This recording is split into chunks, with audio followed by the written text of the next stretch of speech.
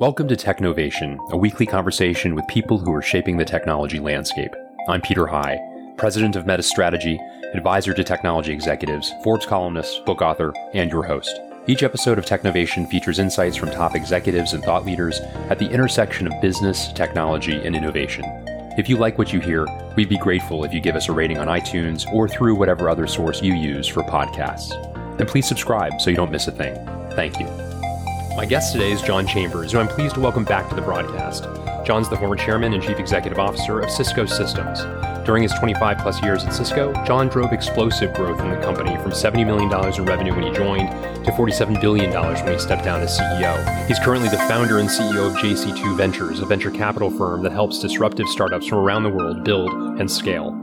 In this interview, we discuss John's experience with previous financial crises and the playbook he's running with his 18 startups through the current pandemic. We discuss why John went into venture capital after his time at Cisco and how the current crisis has impacted John's investment theses. We discuss the playbook he ran when making acquisitions at Cisco and the successes and failures he's experienced with digital transformations.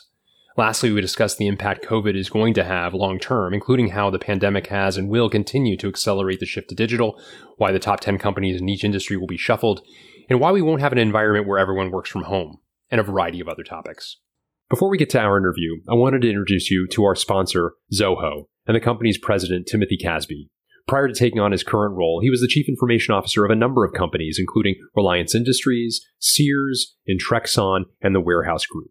He's now at Zoho, a most unusual enterprise software company, and wanted to share some perspectives from it.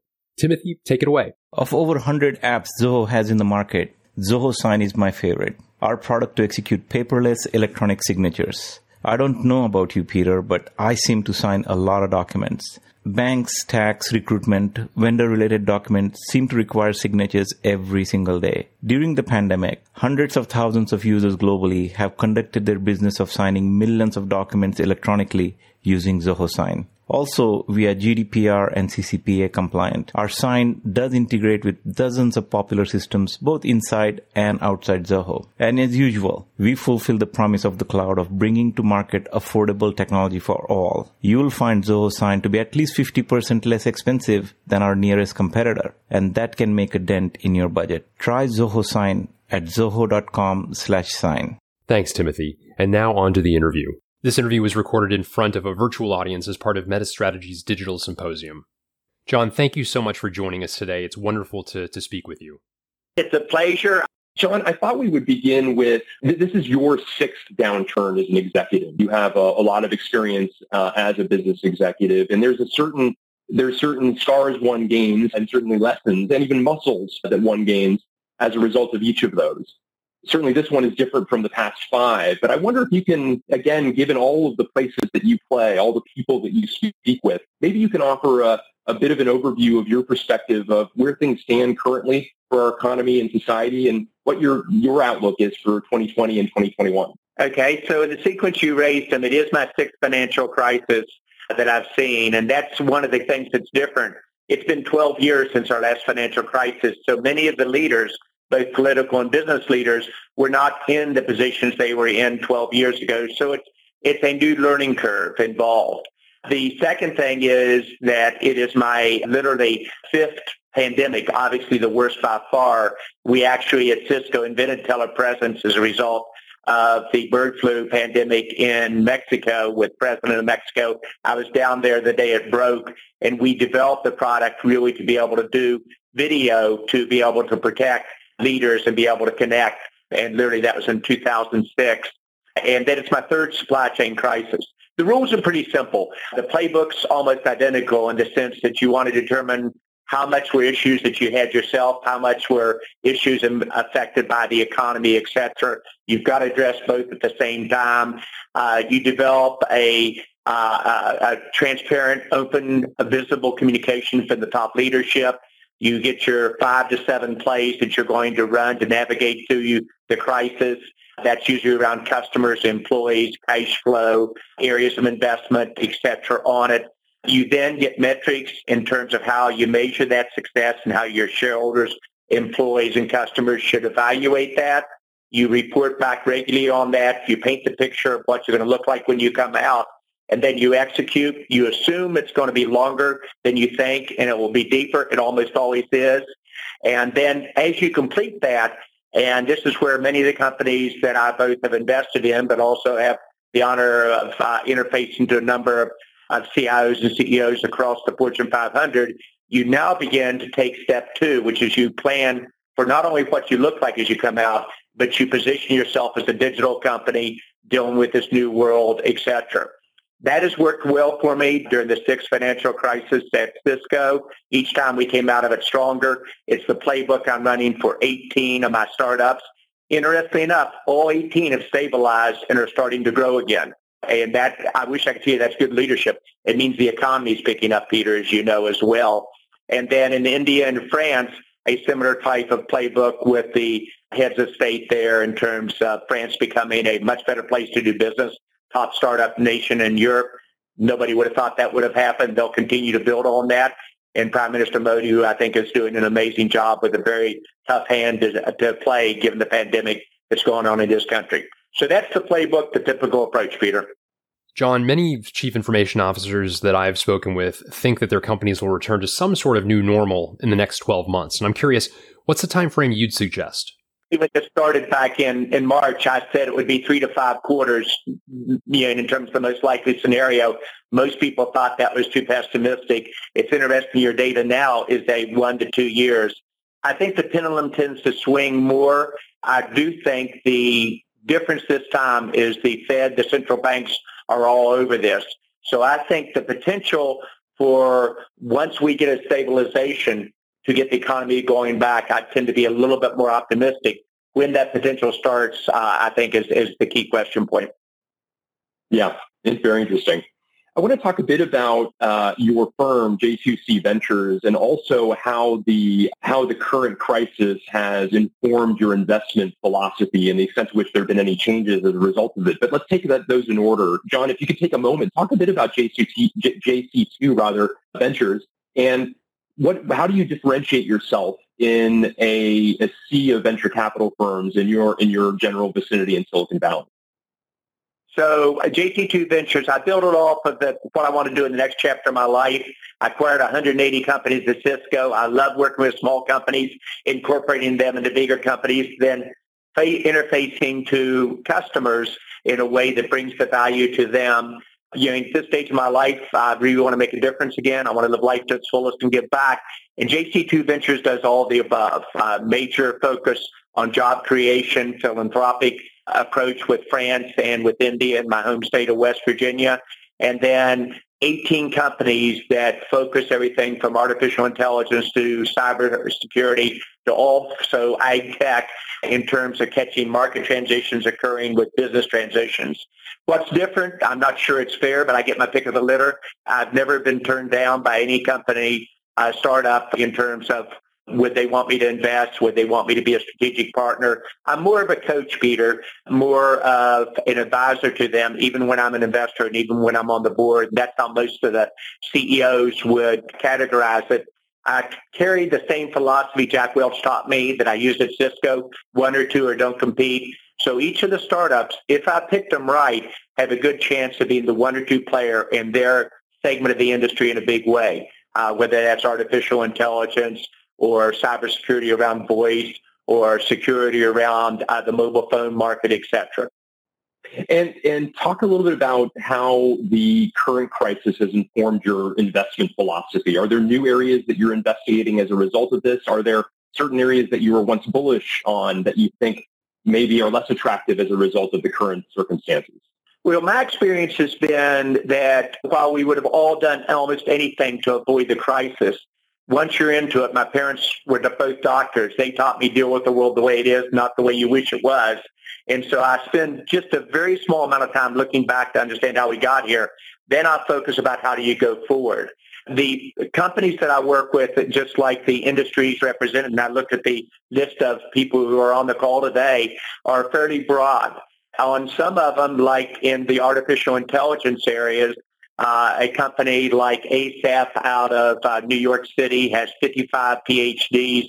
The entire graduating class of MIT joined them last year. a company most people have not heard of on this call, an evaluation of about $750 million on the last fundraise approach. Their average order is $15 million, growing year over year at 150%. Call center, customer experience focus, and a Unifor in a similar experience scenario where they're growing about 300% a year. So there are areas of artificial intelligence that are growing extremely well, and this actually accelerates. But you can also be in artificial intelligence and more involved in the infrastructure, more with plans that have payback 12 to 36 months out with a company like Spark Cognition, which is amazing in terms of what they do in oil and gas and what they do in the airline industry, aerospace, et cetera. But those industries are getting pounded. So their volume is actually down year over year, but they're positioning for the future, looking about new markets to enter into. I required all of them to do a scenario A, B, C planning, which I'm sure each of the companies on this did automatically as well, with what is the new norm, what's the plan we're going to, if it gets tougher, what's B, and if it's tougher than that, what's the C plan. Make your changes one time to execute those 5 to 7 major platform plays you're going to do, and then do a Texas two-step, then focus for how you come out of this and how you grow. And candidly, I see some of the industry groups, I'll use airlines as an example, where you have a company like JetBlue that's literally going to skip a generation on becoming digital and use this terrible crisis as saying, I'm going to try to leapfrog my competitors and really move much faster to a digital infrastructure and taking risks in an industry that might surprise people. So that's what I'm seeing both on the enterprise and on the startup arena. That's great. And John, I know from our past conversations, you talked about how Cisco, which had this legendary track record of creative acquisitions, acquisitions, better than anyone, historically have not been accretive, just writ large. Cisco's hit rate and home run rate was very high.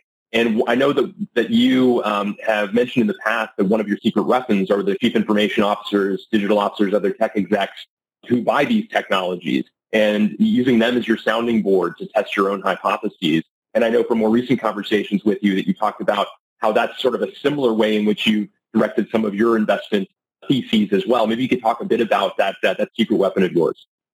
Well, I'm not so sure it's secret, but I think there was only one Steve Jobs. He just knew what to build. It took him 7 years.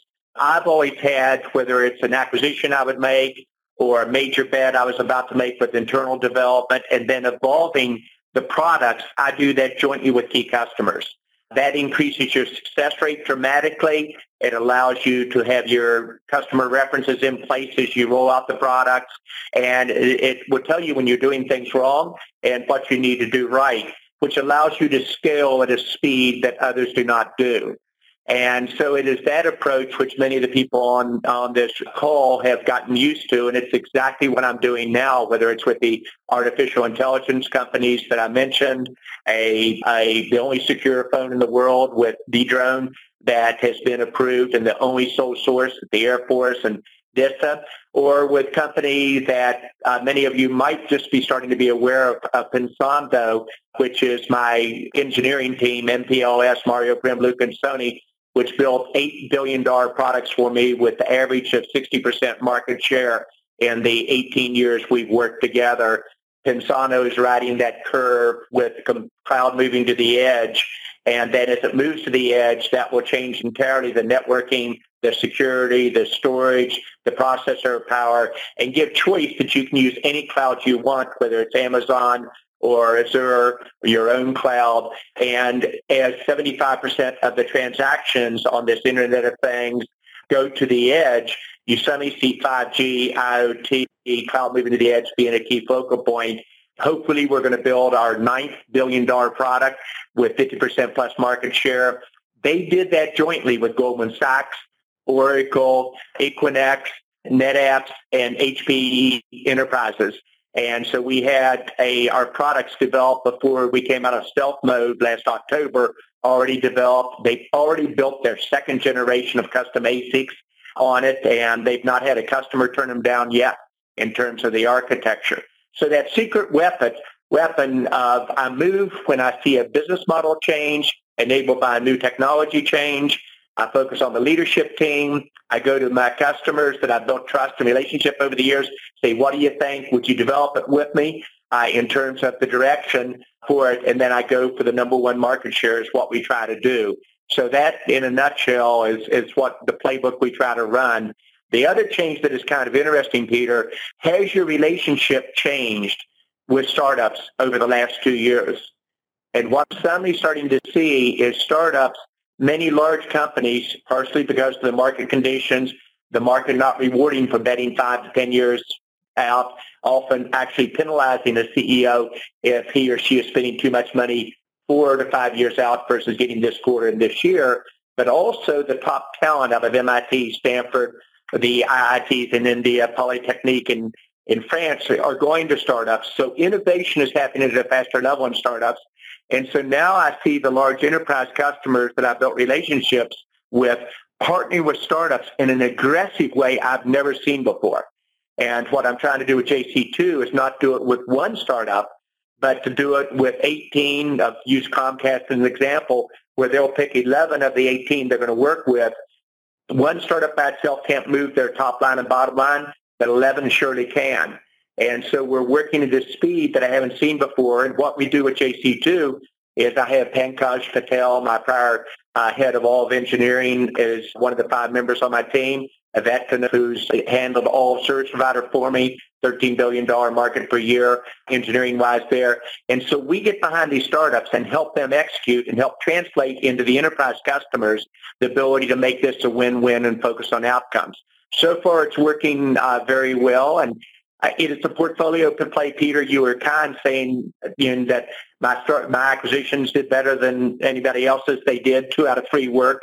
I still have a failure rate of about 1 out of 3, and startups will have a similar failure rate, even with us behind them probably if we do it this way. But innovation with speed is the key takeaway there. That's great. Thank you. Thank you for that overview. Very, very instructive. You quoted, as others have, but John, you've been very, very vocal about the fact that 70% of digital transformations fail. And yet, as I mentioned at the outset of this, digital transformation is needed. That broad topic, forgive a large way of categorizing things, is needed now more than ever.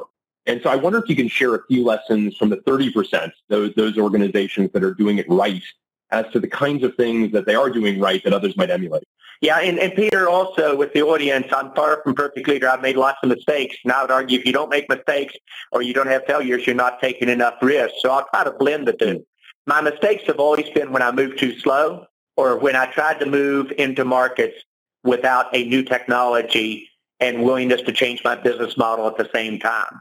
So there is no entitlement in this new world. Every company will become a digital company, period. And it's being driven by a combination of technologies occurring at a speed and unison at one time.